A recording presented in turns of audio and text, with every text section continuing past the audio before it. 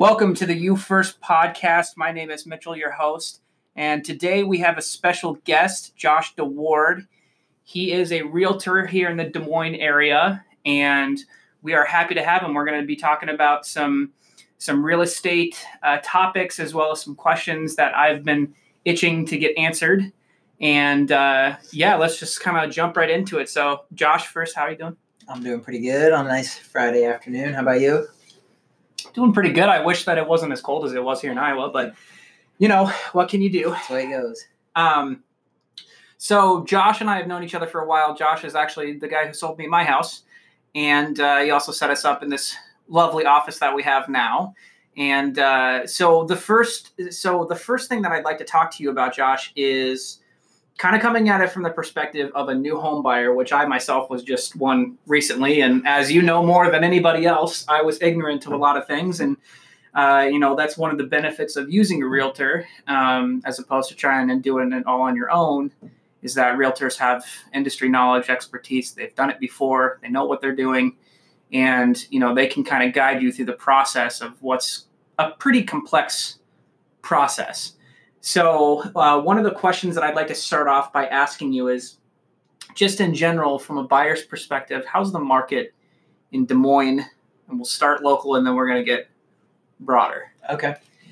Yeah, that's a great question. And there's a lot of ways you could take that. I think one thing that's important to understand in the real estate industry, we talk about the market being hyper-local, which basically means it varies from neighborhood to neighborhood, and then it also varies within price points. So it's sometimes hard to make general statements about the market and take those as like gospel truth. But for the most part, at least in the Des Moines area, and this is, I would say, probably true most places nationally from just the few things that I've seen, housing inventory is low, which basically means there's not a ton of homes for sale compared to what a standard market looks like.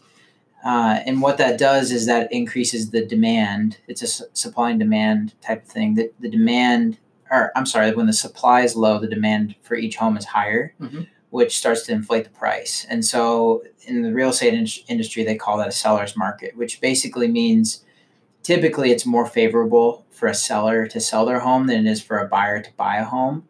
Homes are selling for top dollar. Typically, they're selling pretty quickly. And depending on the price point, we're running into multiple offer situations. So kind of what happens is someone puts their home on the market, 4 or 5 buyers flock to it.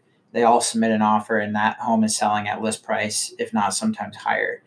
So when you climb above $300,000 to $350,000 homes, the market starts to balance out a little bit.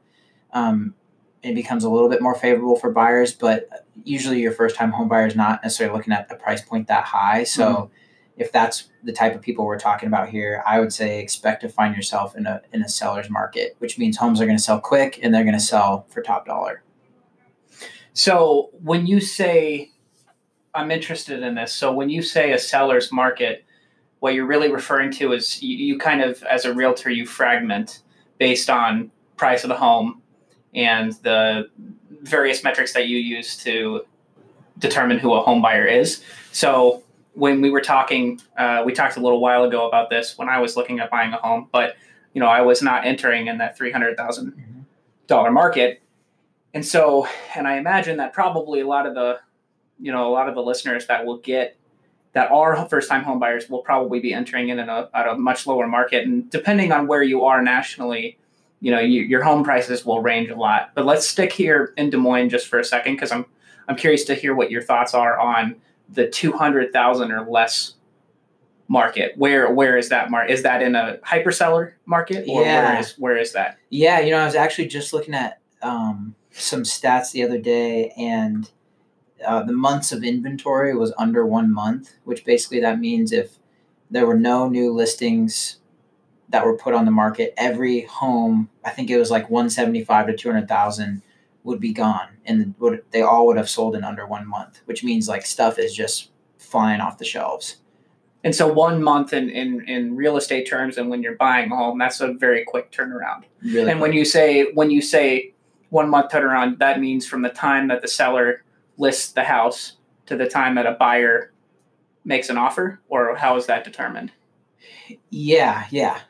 Right. So when you put your home on the market, till the time it goes pending, so you have an agreed upon purchase price. And that's when that's when the house then gets taken off of all Correct. of the listing websites. It goes or the listed MLS as pending, right? Yep. Gotcha. And then we'll close depending on financing. Yep. Okay. Yep. Okay. So, to summarize what you basically just said was that it's a seller's market up to a certain point, at which point the market kind of evens itself out a little bit. So if you're a seller, so let's flip over then. Let's talk about it from the seller's perspective. So, obviously the real estate market is, as you already mentioned, supply and demand. And from a seller's perspective, is that telling you that, if you're considering selling your home, now would be a good time to sell? Yeah, I would say so. I mean, again, there's a lot of variables in that. Your neighborhood, how long have you lived there, your price point. But generally, this is a good time to be putting your home on the market and selling it. Yeah, it's also a good time to be a new builder. The industry is calling for more inventory. And so, yeah, this is as good a time of any. So let's change topics just a little bit, and stick with the buyer's perspective. What is something that a buyer could do as someone who is just considering starting the process, right? Because the process is a long road. Yep. And I know, because I just went through it, that even if you find a house that you like immediately, it's still quite the process. So what is something that a home buyer can do, a new home buyer, first-time home buyer can do to prepare themselves for that journey? Yeah, that's a good question and an important question. The more prepared you can be on the front end, the easier it is for everybody involved. A couple things that come to mind. The first, really a big thing on the front end, is the financing, right? So how are you going to pay for the house? Most people are using lending institutions. They're getting a mortgage. They don't have the cash to just go out and buy a house. So the first thing that I would recommend is talking to a lender. Even if you don't think you're going to buy for 6 months to a year plus, if you go to a lender today and you let them know, hey, I'm thinking about buying in the next week, I'm thinking about buying 2 years from now, wherever you're at, they're going to be able to look at your financial situation and they're going to say, yeah, you're ready, or no, you're not. And if you're not, and you have a good lender, they'll give you some steps of, hey, you need to pay off a little more student loans. You need to pay off some credit card debt. You just bought a new car. You just got a new job. Whatever it is, they're going to be able to give you kind of those financial tips that you need to get ready.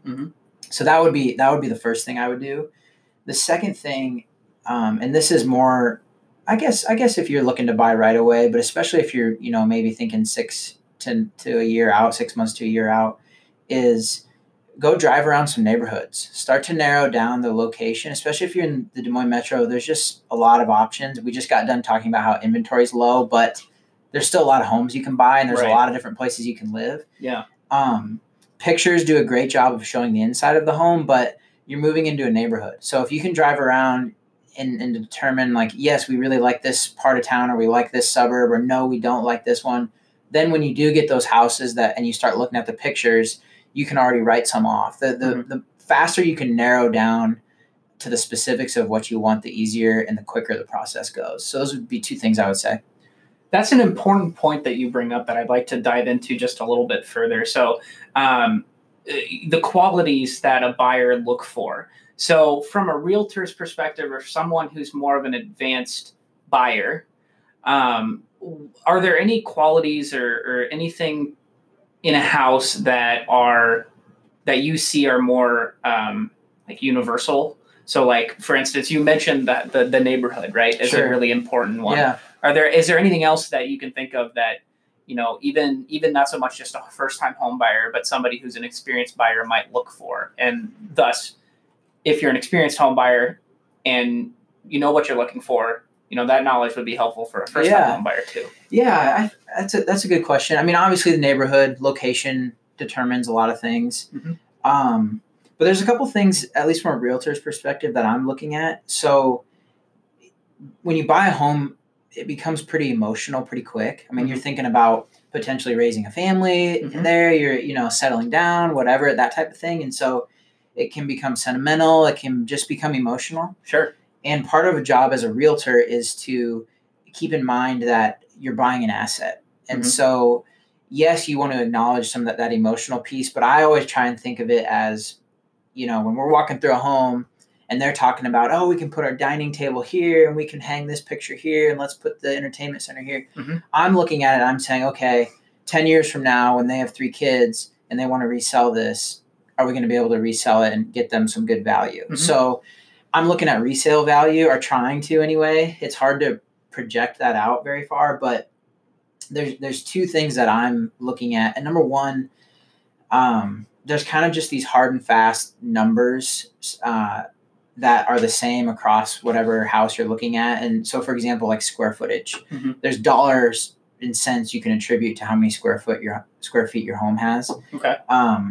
So the more square feet, the more it's worth, is a general rule of thumb. So there's things like that. The more bathrooms you have, there's mm-hmm. dollars and cents you can apply to that. The number of garage stalls, different things like that. How many acres of land on the lot, things like that. Now, where real estate becomes more of an art than a science is when you get into what I've heard referred to as like functionality. So number of bedrooms, size of kitchen, types of countertops, things like that. Mm-hmm. You can't really ascribe hard and fast dollars and cents to that, but some homes are more functional than other homes. So say I have a 1,500 square foot house and it has 5 bedrooms and 3 bathrooms. And I have a 1,500 square foot house and it has 3 bedrooms and 2 bathrooms. Mm-hmm.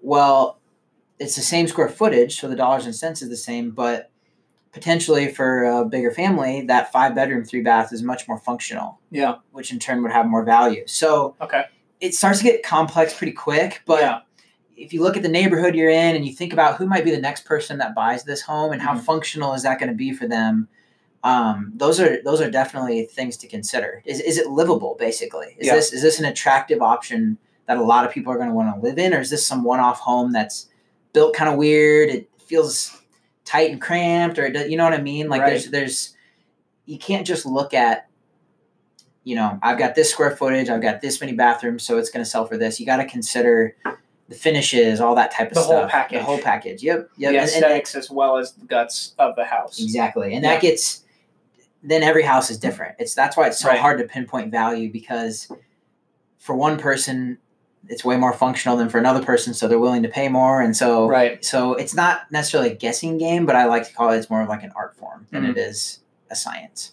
So that's a good point. And that goes on to another topic that I'd like to talk to you about, which is how to get the realtor that's best for you. Because there are a lot of realtors, and even if a realtor is a star and, great at what they do, that doesn't necessarily mean that it's the right realtor for you. Mm-hmm. Mm-hmm. So, talk a little, I'd like to hear your thoughts on how a buyer or a seller, really, from either perspective, go about finding the right realtor for them, and what's kind of like the qualities that someone would look for. Yeah, that's a great question and a really important question. I'm glad that this is being talked about.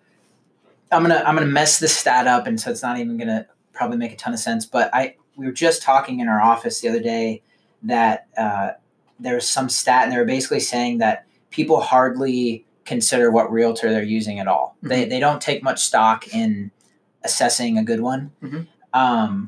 And I think there's a number of reasons for that. But I think it's really important to pick someone that's good and that's going to do a good job. Right. I think it's important for the client or the consumer to know that it's okay, and I think their responsibility to be picky about what realtor they choose. Mm-hmm. I don't think just someone tells you about someone they know, or you see someone at an open house and you just immediately jump on with them. I think it's important to be discerning about, hey, is this someone I want to have help me through this process? Because the reality is it's more complex than you think. Mm-hmm. And you're putting quite a bit of trust in this person to represent you. I mean, they're an agent to you. They're representing you. So I think there's some like quick ones that are easy. You want someone who's knowledgeable about the market, that mm-hmm. type of thing. You want someone who understands, has some negotiating skills. That stuff's important. But I think more than anything, there's 2 things that come to mind. Number one, you want honesty. Mm. So you you can't have someone who's always going to tell you what you want to hear, because you're just going to find yourself in a bad spot. You need someone who's going to be honest if it's what you don't want to hear, and also to the detriment of their own interests. Because at the end of the day, the realtor is going to get a commission check for your house selling. Yeah. Or for you buying a house. But you as a client, you as a consumer's interests have to take precedent over that. If you have a realtor who doesn't understand that, you need to fire that realtor immediately. So I think that's really important. How you gauge that, I mean, it's hard to quantify that. Yeah. People's skills, being around someone, kind of learning their character, that's hard to do right off the bat. The other thing I would say, along with honesty, and it kind of goes hand in hand, is you need a realtor who understands the significance of their role. So when you get into the industry and you start working with a lot of people and doing, deals every month and that type of thing, it's easy for it to start to feel less significant. But you need someone who is committed to remembering that for the client, for the consumer, this is the biggest purchase they're probably ever going to make. Yeah. Potentially the only one, if this is the only place they live. So you need a realtor that understands that, hey, I maybe do this every day, but this person, this is a huge deal to them. So I need to be aware of their emotions. I need to be there to educate them on and on down the line. So so those two things feel really important to me. Gotcha. Well, that's an important point. And what I hear, I think, is there are some quantifying factors you can put to this search for a realtor. But the other thing is that it's kind of a personality thing as well. Like you have to a certain point, the more connection and the more personal you have of a connection or a role that you play, or a role that you have as a realtor, the probably, I'm guessing, the better the experience for everyone will be in the long run. So I'm drawing on my own experience with you, obviously, that, just from my personal experience, I'm very much the kind of person that is up at 2 a.m. working on stuff or thinking about things. And, I love the fact that you were so accessible to me that I could shoot you a text if I was thinking about something, if I didn't know something, and I felt confident that you were going to give me not just the right answer, but the right answer, and also the right answer for me, not for you. I never thought for once that you were working for yourself. And, I want to commend you for that, and also recommend that others who are watching or listening deeply consider who it is that you're working with, because, like you said, it is probably the biggest purchase you'll make in your life, unless you obviously sell a house and buy another one. But it's not something to be done lightly, and I just feel like not everybody takes that as seriously as they should. But it is important. Well, and the reality is what you just said of, you never felt like I was working for myself. Yeah. Me working for you, putting your interests first, is a win-win. Yeah. Because your interests are put first, you're taken care of, and at the end of the experience, you feel so good about it, you go tell other people, and I get more business. Right. So it's a long-term versus a short-term view. And I think that if you're a good realtor, you probably should have a longer-term view. It's very relationship-based. Yep. And we talked about this before, but maybe touch on the difference between like a transactional relationship and a transactional method of conducting business versus a relationship. Yeah. Because even for a moving company, right, we are establishing relationships with, realtors, with banks, and it's not transactional. I don't go into a real estate office expecting to get business that day. It's like I'm building a relationship for the long term. That way, 2 years from now, when that person has someone they know that needs a mover, then they'll know who to call. But talk a little bit about it from a realtor perspective. That's good. I hope the owner of my company is listening to this, because this is like, he lives this every day. This isn't coming from me. I've adopted it for sure, but his leadership has really brought this on. So the transactional model, and we talk about it in real estate, but it could be applied to moving, any business is, whenever you're looking at every person, you're really seeing like a dollar sign over their head. Yeah. And you're trying to collect as many of those as you can. So in real estate, it's making touches or calls. It's how many people can I contact? Yeah. And then it's a numbers game. If I call 100 random people, the statistics show 1 to 3 of them are going to be needing a realtor. And so I'm just going to by mass amount of people. Mm-hmm. That's how I'm going to build my business. And it works. I mean, people make a lot of money doing that. Yeah. You typically get colder leads. You get people you're not as familiar with. Mm-hmm. And it's just a grind, honestly. Yeah.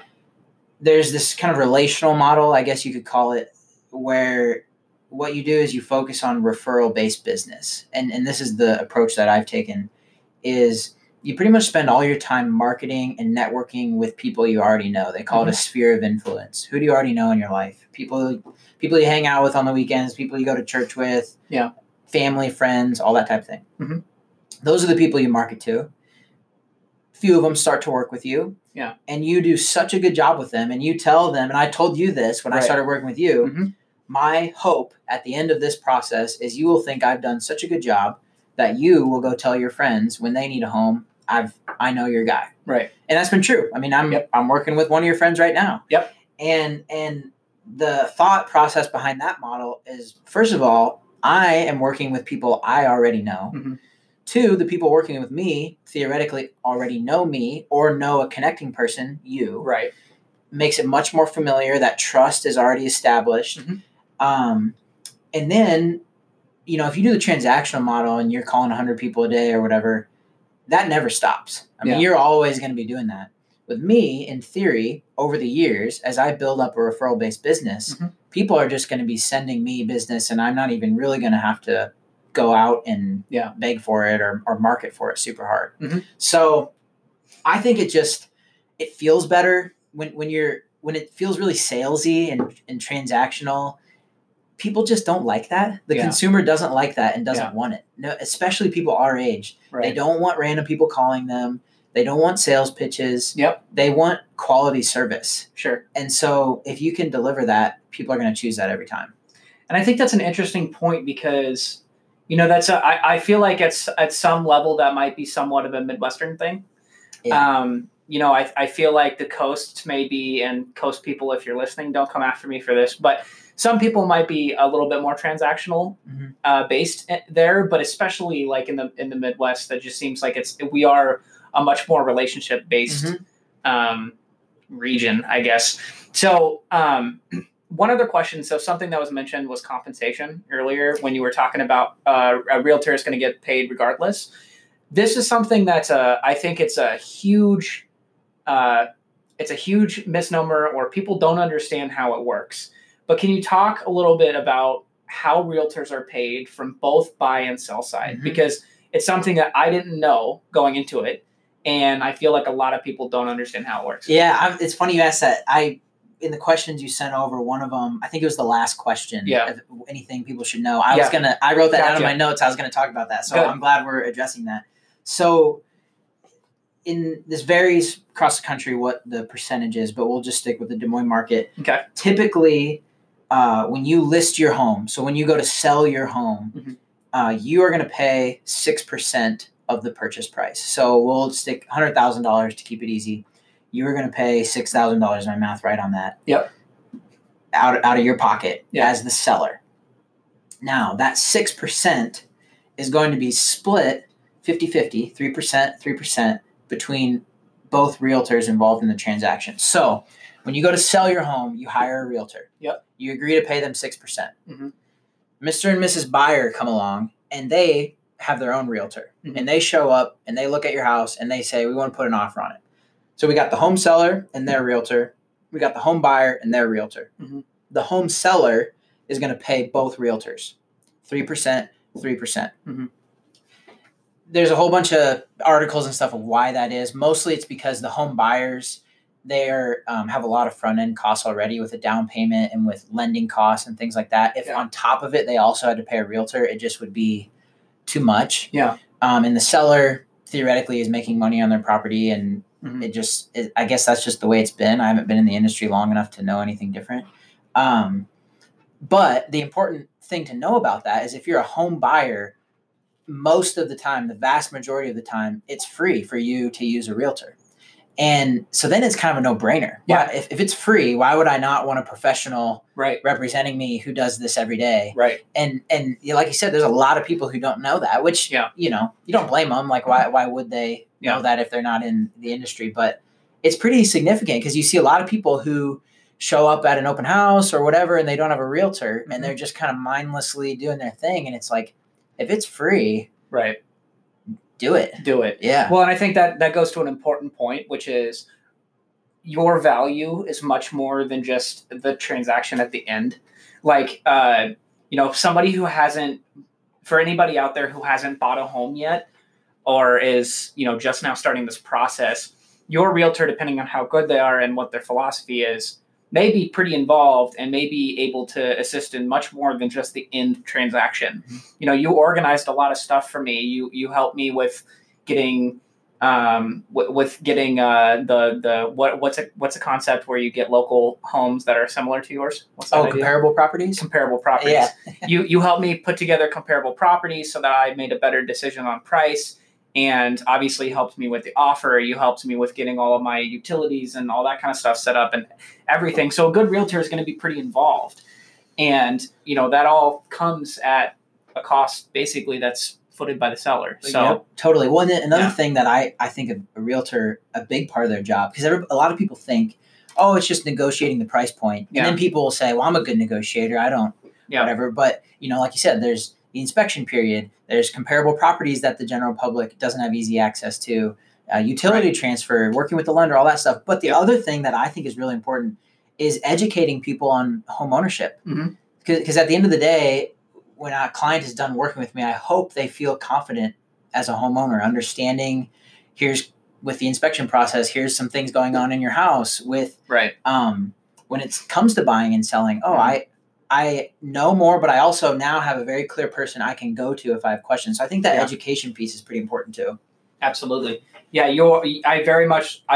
I myself personally thought of you as like a teacher. Like I was learning as I went, and you have to, especially as a first-time home buyer, you have to understand that you don't know everything, and not even your experienced realtor will know everything, but they're much more equipped to answer the questions that you can't. And Google, although Google is great and your friend, it also isn't the end-all be-all, and there is a level of experience that, you just what you're doing versus me just trying to figure it out on my own. I probably would have missed stuff. Yep, exactly. So it's important. That another one of these questions of what do you say to home buyers? I want to comment on that because what you're saying speaks right to it. Is I don't know where this comes from, but pretty much every client I've worked with has some sort of embarrassment or they almost think there's some sort of expectation that they're supposed to know stuff about the home buying process. I don't know if that's because we grow up living in homes or what. I don't know why that is, but I think people don't like to admit what they don't know. Maybe, I mean, that could be, but something that I try to make very clear is it's okay to not know, and it's okay to ask very basic questions. If you are with a realtor who is not willing to slow down to your pace to understand, you should not be working with that realtor. I think they're doing you a disservice. If you've got someone who is giving you just enough where you're like, oh, I guess I don't fully understand, but I trust them. You should have someone who's walking you through the process to the point where you feel comfortable. Right. And so I'm always trying to emphasize that with new clients. Any question you have, ask. Anything, text me, email, whatever. There's no dumb questions. And then, like you said, I'm not this all-knowing realtor encyclopedia. There's stuff I don't know, but as a realtor being connected to a community of realtors and a brokerage, I have quicker access to getting the right answers than probably the general public. And so, I think that's important, and it's okay for people to know, just ask. Yeah. I think that's an important point because it's something that I even found myself doing, which is I said it a lot, and I know that you'll speak to it, that I said, this may be dumb, but, and then I would ask a question, but you were always so good to respond with, that's not dumb. There's no way that you would know that unless you've done it before. Exactly. So I implore people who are considering buying or selling a home, ask questions, because it's better to have the right answer than to try and just swallow your pride. Do swallow your pride. Do not just go about it not having the right answer. Hello, this is Mitchell with You First Moving.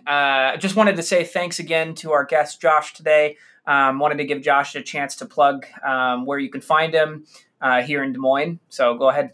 Yeah, so I work, this is Josh DeWard. I work Century 21 in the Des Moines area. The easiest way to get a hold of me is my phone number, 641-204-2037. If you want to learn a little bit about my business, you can find me. I have a pretty active Facebook page and Instagram page. If you just search Josh DeWard Real Estate on either of those, you should be able to find me pretty quickly. Perfect. Thanks, Josh, again for coming out today. Thanks.